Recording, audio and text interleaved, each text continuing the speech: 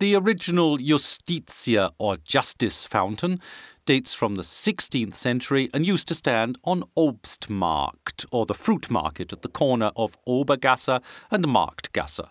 I think it's been relocated several times over the centuries. At the end of the 17th century, the fountain trough was furnished with irons, and it's said that maids were chained to it because they'd soiled the precious water. It's a bit creepy, isn't it? Well, it is a bit, yes, I agree, but tell me, Miss Voiflin, I seem to remember the figure of Justice wearing a blindfold. Yeah, she did. It was symbolic of impartial jurisdiction, because she kept watch over the town hall where all legal procedures took place.